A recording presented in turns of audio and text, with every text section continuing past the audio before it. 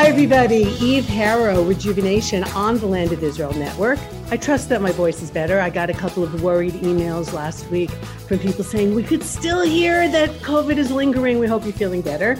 So when all you have is my voice, I guess my voice gives me away. I'm feeling really great, deep into Passover cleaning. My nails are shot and all the usual. But I didn't want to miss having this week's podcast. Not sure about next week. Got to be totally honest about what'll be happening in the middle of Passover. But I'm really happy with who I have on this week, Adele Reamer. You know, every once in a while, like most of the people I meet at this stage of my life, I'm like, hi, nice to know you and whatever. It's hard enough keeping close to my old friends. And every once in a while, I meet somebody that I'm like, I really like this person. I want this person to stay a part of my life. That's exactly what happened with Adele. A few months ago, maybe it was even a year ago, I can't remember, maybe she can. The One Israel Fund was doing a campaign with Hakubiyah, the games importer, like some of the most popular games here in Israel. And we were doing a 1+1. They were matching whatever we were raising in order to give out games around Gaza to the communities there who had just had, you know, like a really bad wave of rockets and terror and sitting in bomb shelters. Just wanted to do something for the kids.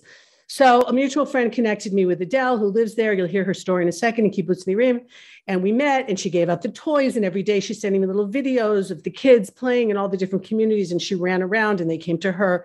And it was really something. And then a few weeks ago, and she and I will talk about that, we had this interesting experience of being on a panel together. And we'll talk about that in a few minutes. So without further ado, and today, by the way, is April 11th, 2022, the 10th day of Nisan, 5782, a beautiful spring day in Israel. Adele, thank you so much for joining me today on Rejuvenation. Thank you for having me, especially on Aliyah Day. That's right. And that's something that we both did. So that's a perfect lead-in. Why don't you tell my listeners a little bit about yourself, a little bit of your story? So I was born in the Bronx and grew up there. I was part of Young Judea youth movement and went to the camps and was active during the year as well. I got my Zionism from my uncle. And was he involved in Israel? Was he living here? My uncle wanted to live here, but he never did. Uh-huh. Raised a very Zionist family, including Gil Troy, who you may have heard of. Oh, I love Gil. I've interviewed him, and he's actually on my list to interview in the future. He's wonderful. So he's my cousin, and his father, I got my Zionism from his father and that family. Wow. His father is my mother's sister. That's fantastic. I had no idea. That's a great cousin to have. He's really a very special person. Yeah, super, super smart. So, yeah. But I was the pioneer of the family, and I came to live in Israel. After following year course, I went on year course for my gap year, and then the gap year got gapped bigger. You fell into the gap, yeah, as the commercial used to go. 73, and I came back in August 73 to the States. And then, of course, the Yom Kippur War broke out. And I said, well, what am I doing in the States? Israel needs me.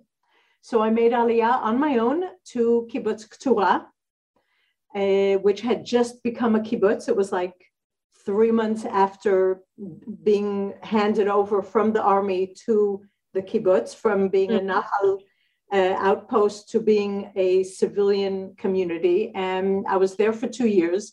For those who are not familiar with the map of Israel, although most of my listeners are very familiar, I know Kibbutz Keturah is in the Arava, north of Eilat, on the very eastern side of Israel. And it's actually where one of my favorite trees grows, because the Methuselah tree, and I think Hannah's there also, the ancient dates, I did a show on this a while back, guys, the ancient dates that were germinated from seeds in Masada and in the area. Dr. Elaine Soloway did that. That's right. And it's like, we've talked about this, Jurassic Park meets modern day Israel. And we now have these ancient dates that they were extinct and now they're not anymore. So something like the Jewish people themselves, we were never extinct, but we were like on the verge of, but in the right conditions, we blossom again. Anyhow, so that's Keturah, associated with the conservative movement, very special kibbutz. But why kibbutz? Like I'm sure my listeners know, kibbutz is like the ideal way of socialism where everyone lives and works together and nobody earns a salary theoretically, and everybody just does what they can for the collective, kind of falling apart in the 21st century for a lot of reasons. But why did you go to kibbutz? Because you were single and alone and that was the way to do it? You'd had a home? No, so when I was on Young Judean year course, we were 6 months of our year course was on a kibbutz. It was on in Harod. And I just fell in love with kibbutz. Mm-hmm. Like I always said, my dream when I grow up, I want to live someplace where I can open the door and see green. Okay. And now it's kibbutz. And I love the idea of kibbutz. And of course, when I was on your course, our counselors were from the Gerin, from the group of people that were founding Torah. Wow. And it inspired me. So I wanted to go there and be a pioneer, on Torah, which I did. Yeah. And it wasn't easy. We were like a small group of people, and we had air conditioning because any place in the Araba has to have air conditioning. But other than that, the conditions were very, very threadbare. But we were a group, and we were together, and we were deciding things together, and I loved it. Mm-hmm. And so when I was in the middle of my army service, I decided that Torah was not the kibbutz for me. I wanted to be someplace where there were fewer Americans, more Israelis. I wanted to be more Israeli. Mm-hmm. And because I was in the middle of my army service, I couldn't just move any place. Right. I had to go someplace that the army would agree for me to finish my service on. And that's how I got to Kibbutz Nirim, which is on the border with the Gaza Strip. It was on the border with the Gaza Strip then too. It was a very different border then. It was a quiet border. And I did not come to live in a war zone. Right. But you have stayed.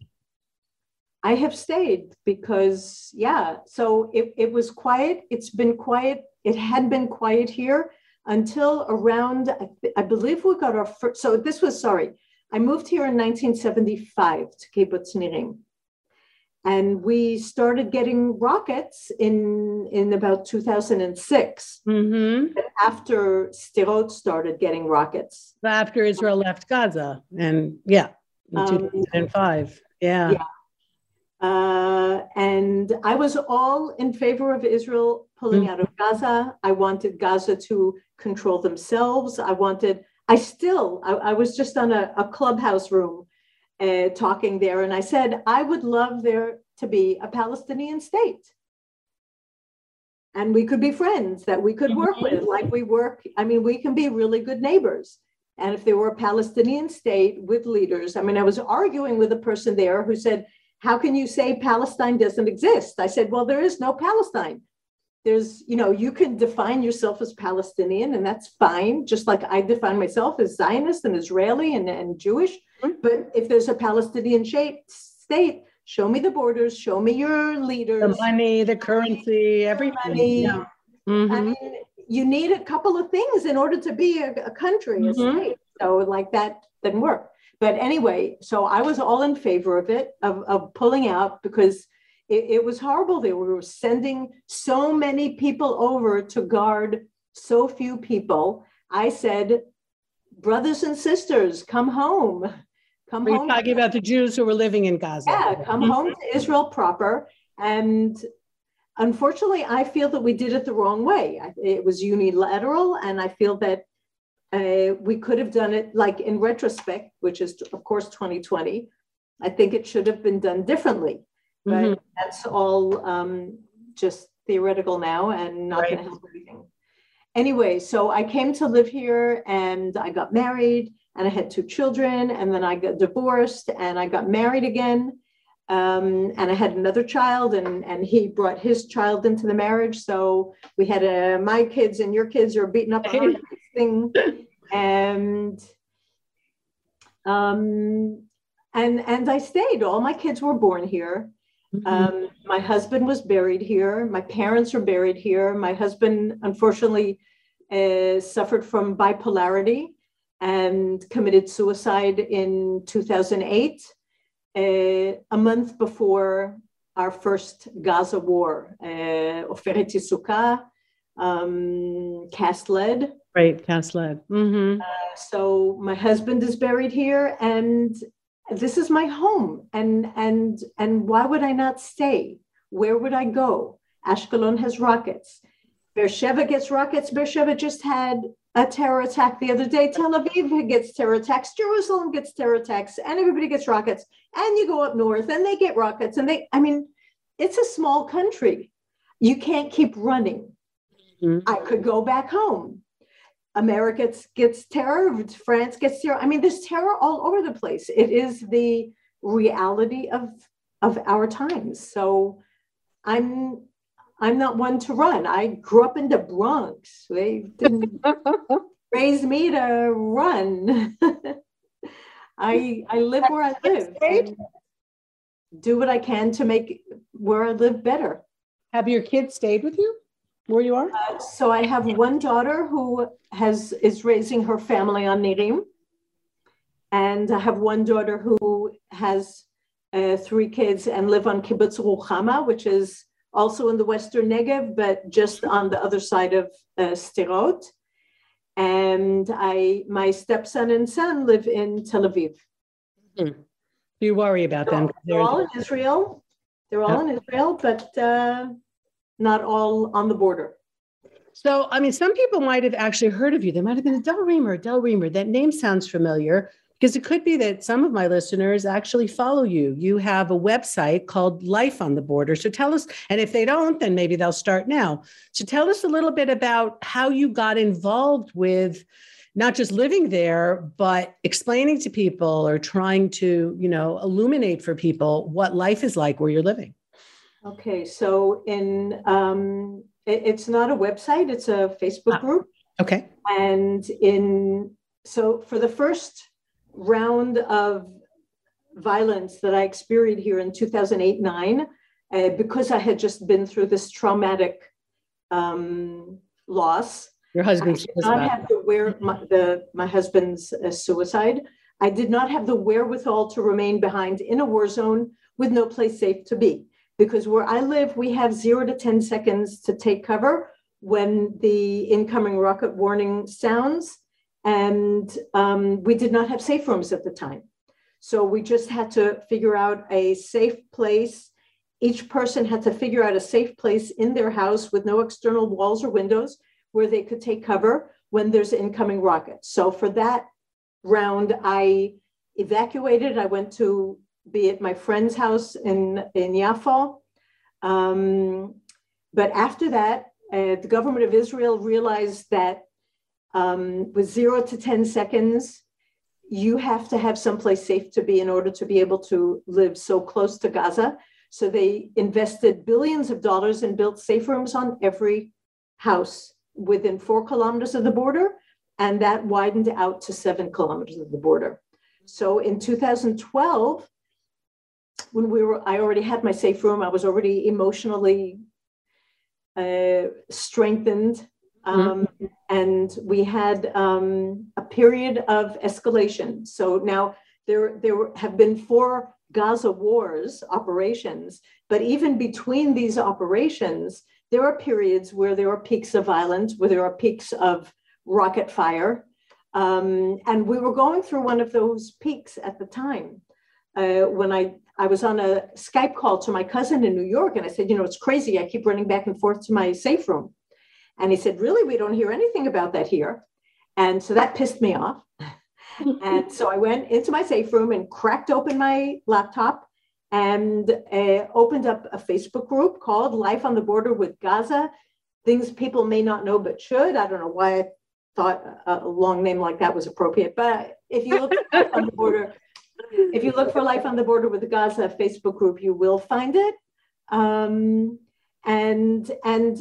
my original dream for this group was to get people on both sides of the border active, was to get people who speak different languages, because I wanted to convey life here to people who don't live here so that they could understand. So I thought maybe people from our area who speak Spanish and French and all of the languages could also interact there. Then I realized that it would just be a Tower of Babel. So the Facebook group is in English. It is only about life on the border. And I do have people from Gaza, people who live in Gaza on the group. They're mostly quiet. They don't talk a lot, but I do have connections with people who live on the other side of the border, because I do believe that most people on the other side just want the same things that I do. They want to have put food on their table and have health care for their children and to be able to educate them. And I believe that they're held captive by the Hamas, just like I am. And I do believe in interacting with them. And I have done, I'm especially in touch with people who run something there called the Gaza Youth Committee. And these are people who believe that life could be different there and life should be different there. And they do what they can to educate children to the fact that Israelis are not Satan, that Israelis do not have horns, Israelis do not want to kill them. How does that go for them there? Are they in some danger for doing that, or there's a space for them to be able to do that even under Hamas? So the people that I know of have some sort of, I believe, familial connection to Hamas, which to a certain extent protects them. Okay. However, they have gotten in trouble a few times. One of my friends has been jailed and tortured for months at a time. And so, but every time he comes out, he comes back and he says, I'm continuing with it because this is my life. And I'm not willing to give in. I'm not willing to stop. So like they tried, what happened was I wasn't on this call. They did Skype with your enemy. They did a call like that where there were Jews and Palestinians, Gazans from in Samaria, from like all over on the call. And one of the people on the call ratted them out. She was a journalist and she ratted them out. And this got them in a lot of trouble and in jail, as I said, for months. Wow. And just to mention, even though I'm sure all my listeners know this, that's not a fear that you have as an Israeli. I mean, people might disagree with you or think that you're naive, but it's sweet or whatever it is, but you don't have to worry that somebody's going to arrest you because you tried to have dialogue with people living in an enemy country. And I think that's an important distinction to make. I don't think that people appreciate enough. Maybe we as Israelis don't appreciate enough living in a free society as opposed to the fear society, and how, I mean, what you're doing here and looking and finding and finding the good people there whose problem isn't Israel. Their problem is their own society. And wow, how tenuous that is and how brave they are. In fact, I've donated money to things that they do there. And at the beginning of last year, after following Guardian of the Walls, I decided to do a project to supply children with backpacks and school supplies so that they can go to school, because a lot of these people don't have money to supply this for their kids. And I donated to that project because he asked me to. And I said, I will, but will the children know that it is somebody from Israel? Right. Will the children know that people from Israel, Jews from America are contributing to this? And he said, absolutely. And I trust him. Wonderful. If I could have sent him some of the games, I would have loved it. That would have been interesting to have Settlers and Dixit being played in Jabalia. Yeah. Maybe one day. We did a bike marathon in 2019, which also got them in trouble after that, where Jews on our side and kids on their side, like youth on our side and youth on their side, biked along the border on the same day, wearing the same shirt that said freedom, peace. And I was trying to organize a communal choir where kids in my school and kids in their school would sing the song "There Must Be a Better Way" by Miri Awad and Achinoam Nini. It's a song that's sung in English and Hebrew and Arabic, saying that we don't have to be enemies, we don't have to fight, there has to be a better way. But that was nipped in the bud due to danger on their side. So as you said, we have freedom of speech in Israel. And not only do we have freedom of speech that allows me to talk to people in Gaza, we have freedom of speech that allows me to talk, to argue with my government, because I don't agree with everything that Israel does. Mm-hmm. And when I don't agree, I go out and say it. Right. I've made TikToks and I've made YouTubes and I say it when I'm at odds with what is going on, when I don't agree with my government is doing. But that's democracy. And it's rare. Sometimes I really believe that, especially the United States, but not only, definitely Europe, don't appreciate those freedoms. And we live in a part of the world where this is the only country that has those freedoms. Maybe one or two countries in Africa, maybe one, and I can't think of it right now, in South America. I mean, the vast majority of the world people in the world do not live in societies that allow them to do that.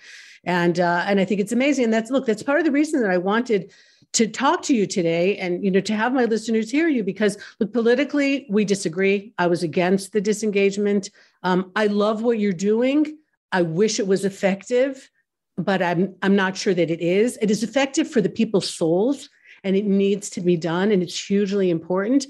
But on a bigger picture, when their leadership are flat out terrorists, and when they're living in a society which is, says they want to destroy Israel. I mean, they don't even make any bones about it, Hamas.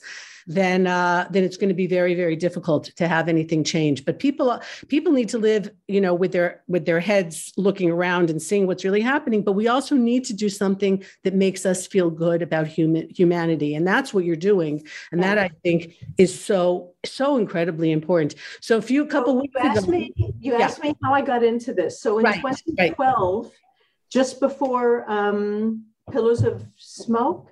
One of the operations in Gaza. No, yeah. I don't remember what it's called in English. In Hebrew, it's Amudanan. I don't remember the name of it. Pillars of. I don't know. It's not word for word, but that was in 2012, November 2012. So just before November 2012, the regional council where I live, Eshkol Regional Council, got wind. We were smelling the winds of war. You can feel there's sporadic rocket fire. You can feel things are heating up. And they gathered together people who can speak in different languages. And they brought down a group who sadly no longer exists, called the Israel Project.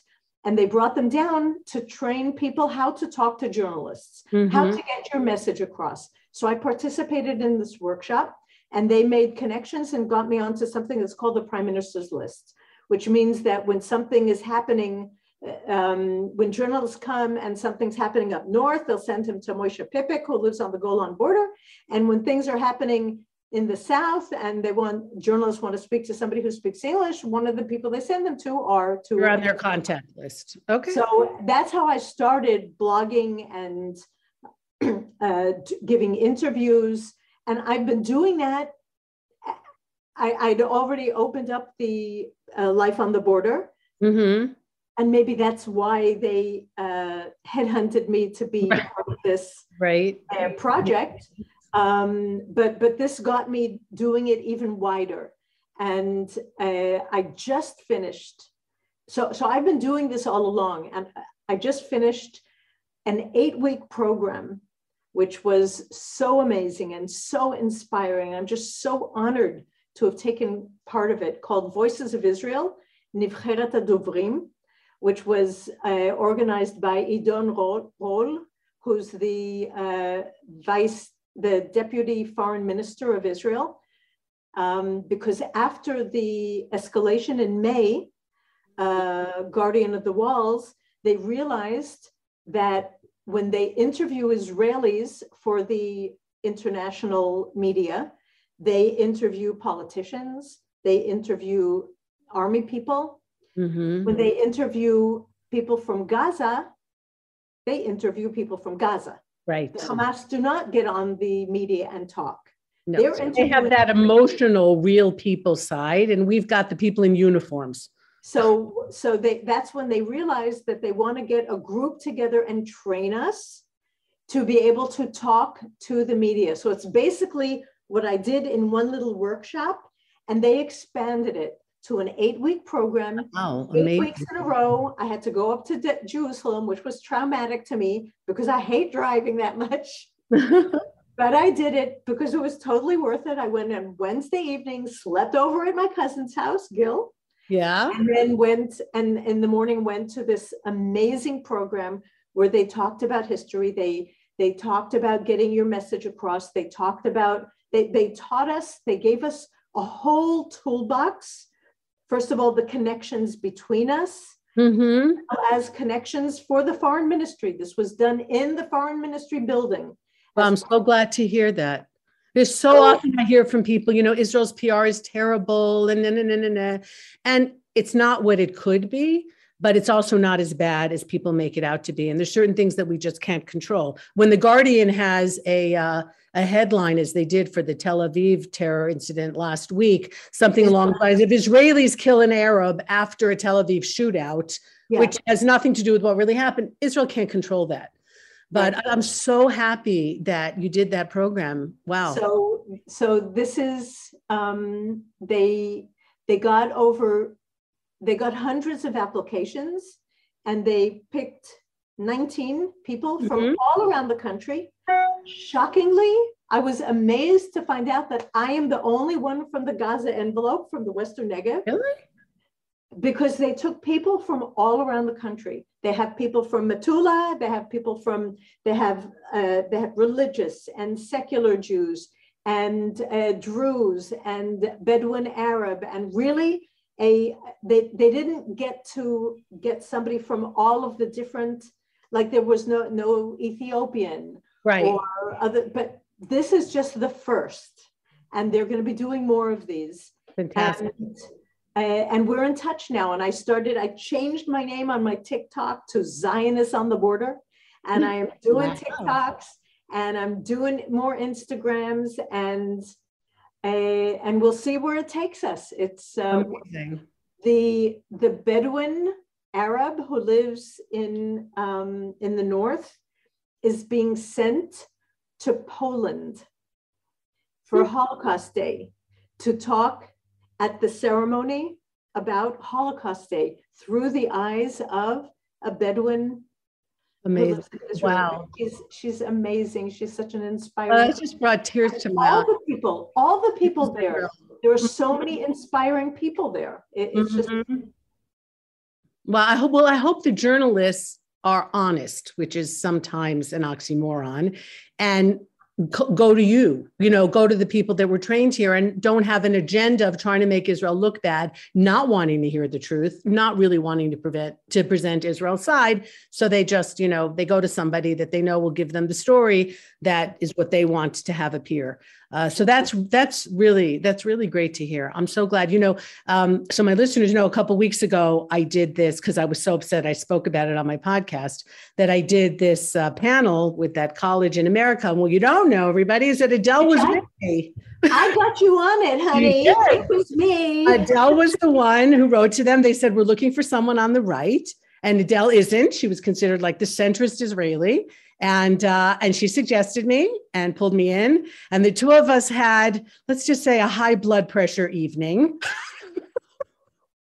And Adele presented what I thought was a really beautiful little film about, how running into the shelters and all the chaos and everything was met with zero empathy, I felt, from the side of the other panelists for sure, and the kids as well.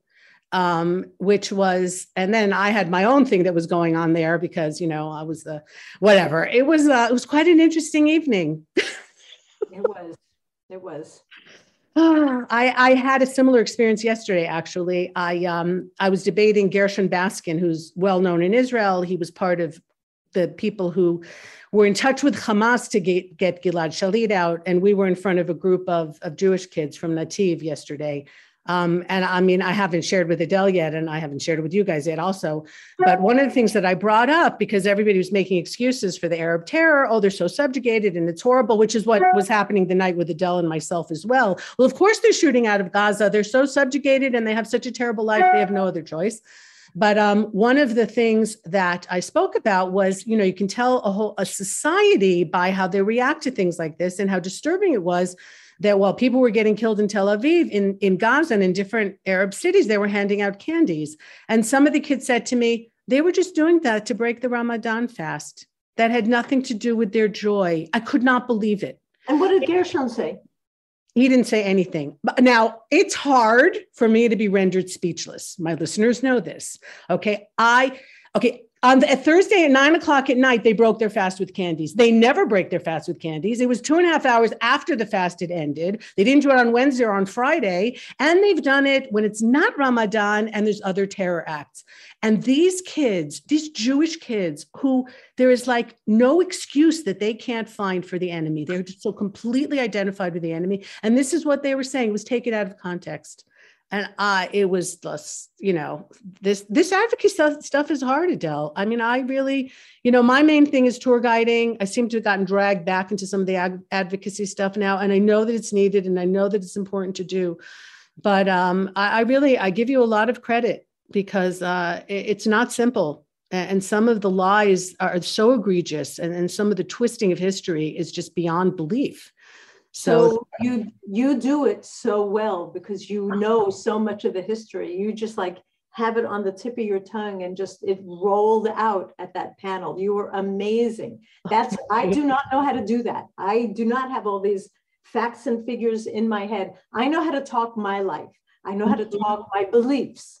But what you do, I take my hat off to you. Oh, thank you. I think we were a good team that night, and I would be delighted to do it again because we don't agree on some of the major issues, but I think we both have that human face of Israelis and of mothers, and of just wanting everybody to live peacefully. I mean, we don't want anybody to be hurt. We want everyone to have a good life.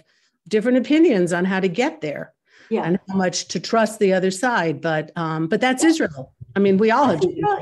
That's politics. That's politics, but I truly believe that everybody here in politics, whether you're on the right or the left, I believe that we all have Israel to heart, and we want the best thing for Israel. We just believe that there are different ways of achieving it.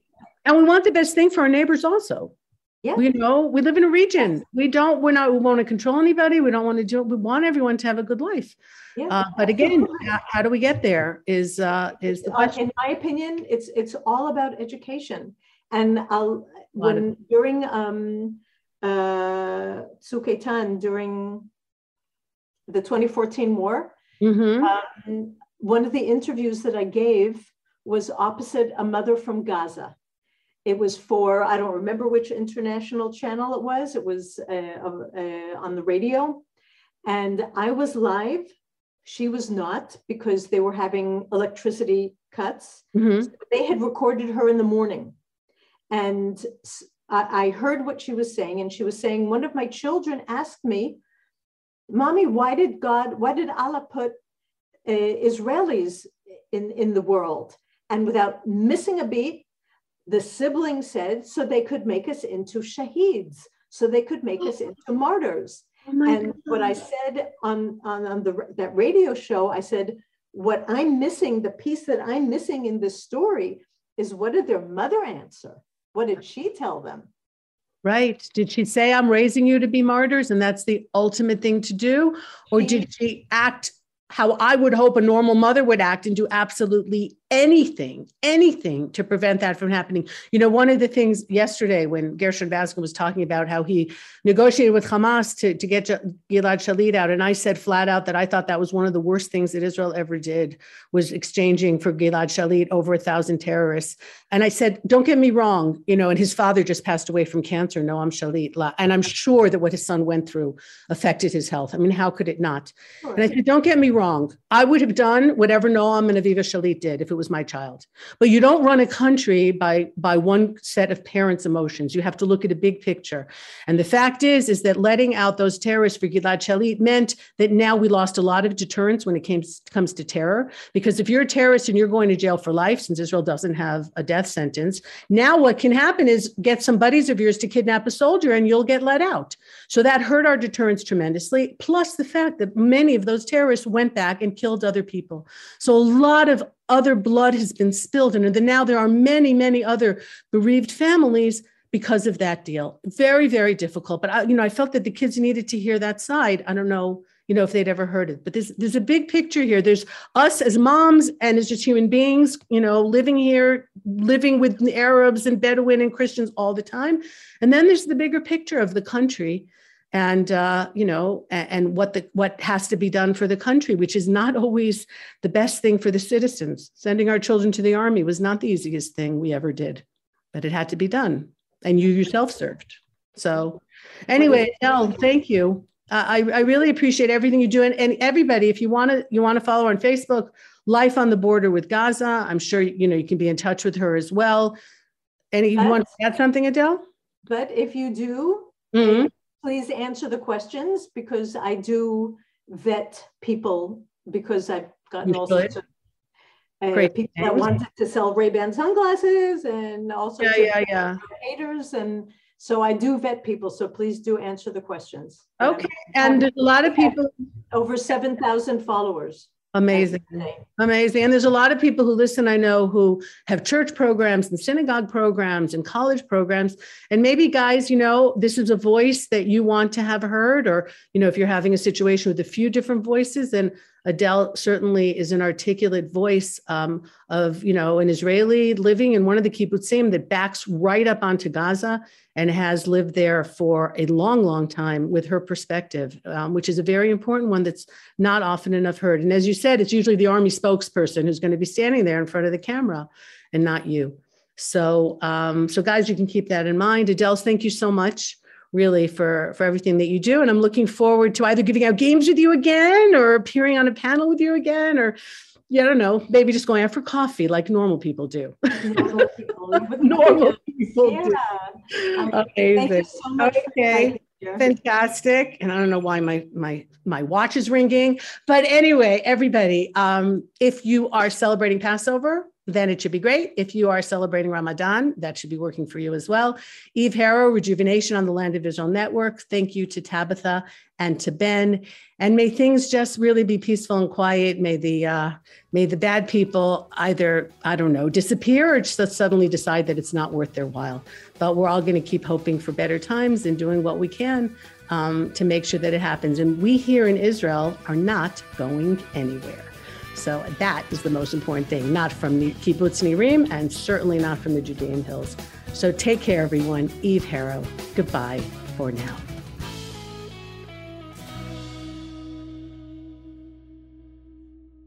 The question is, why are the Jews there in the first place? The Jewish people have been yearning to return to their ancient homeland for a long time. The Yishai Fleischer Show, the voice of a new generation of pro-Israel activists. And there's only two kinds of minorities in the Middle East, armed or unarmed. Inspiring minds to think differently. That jihadism doesn't just attack Jews.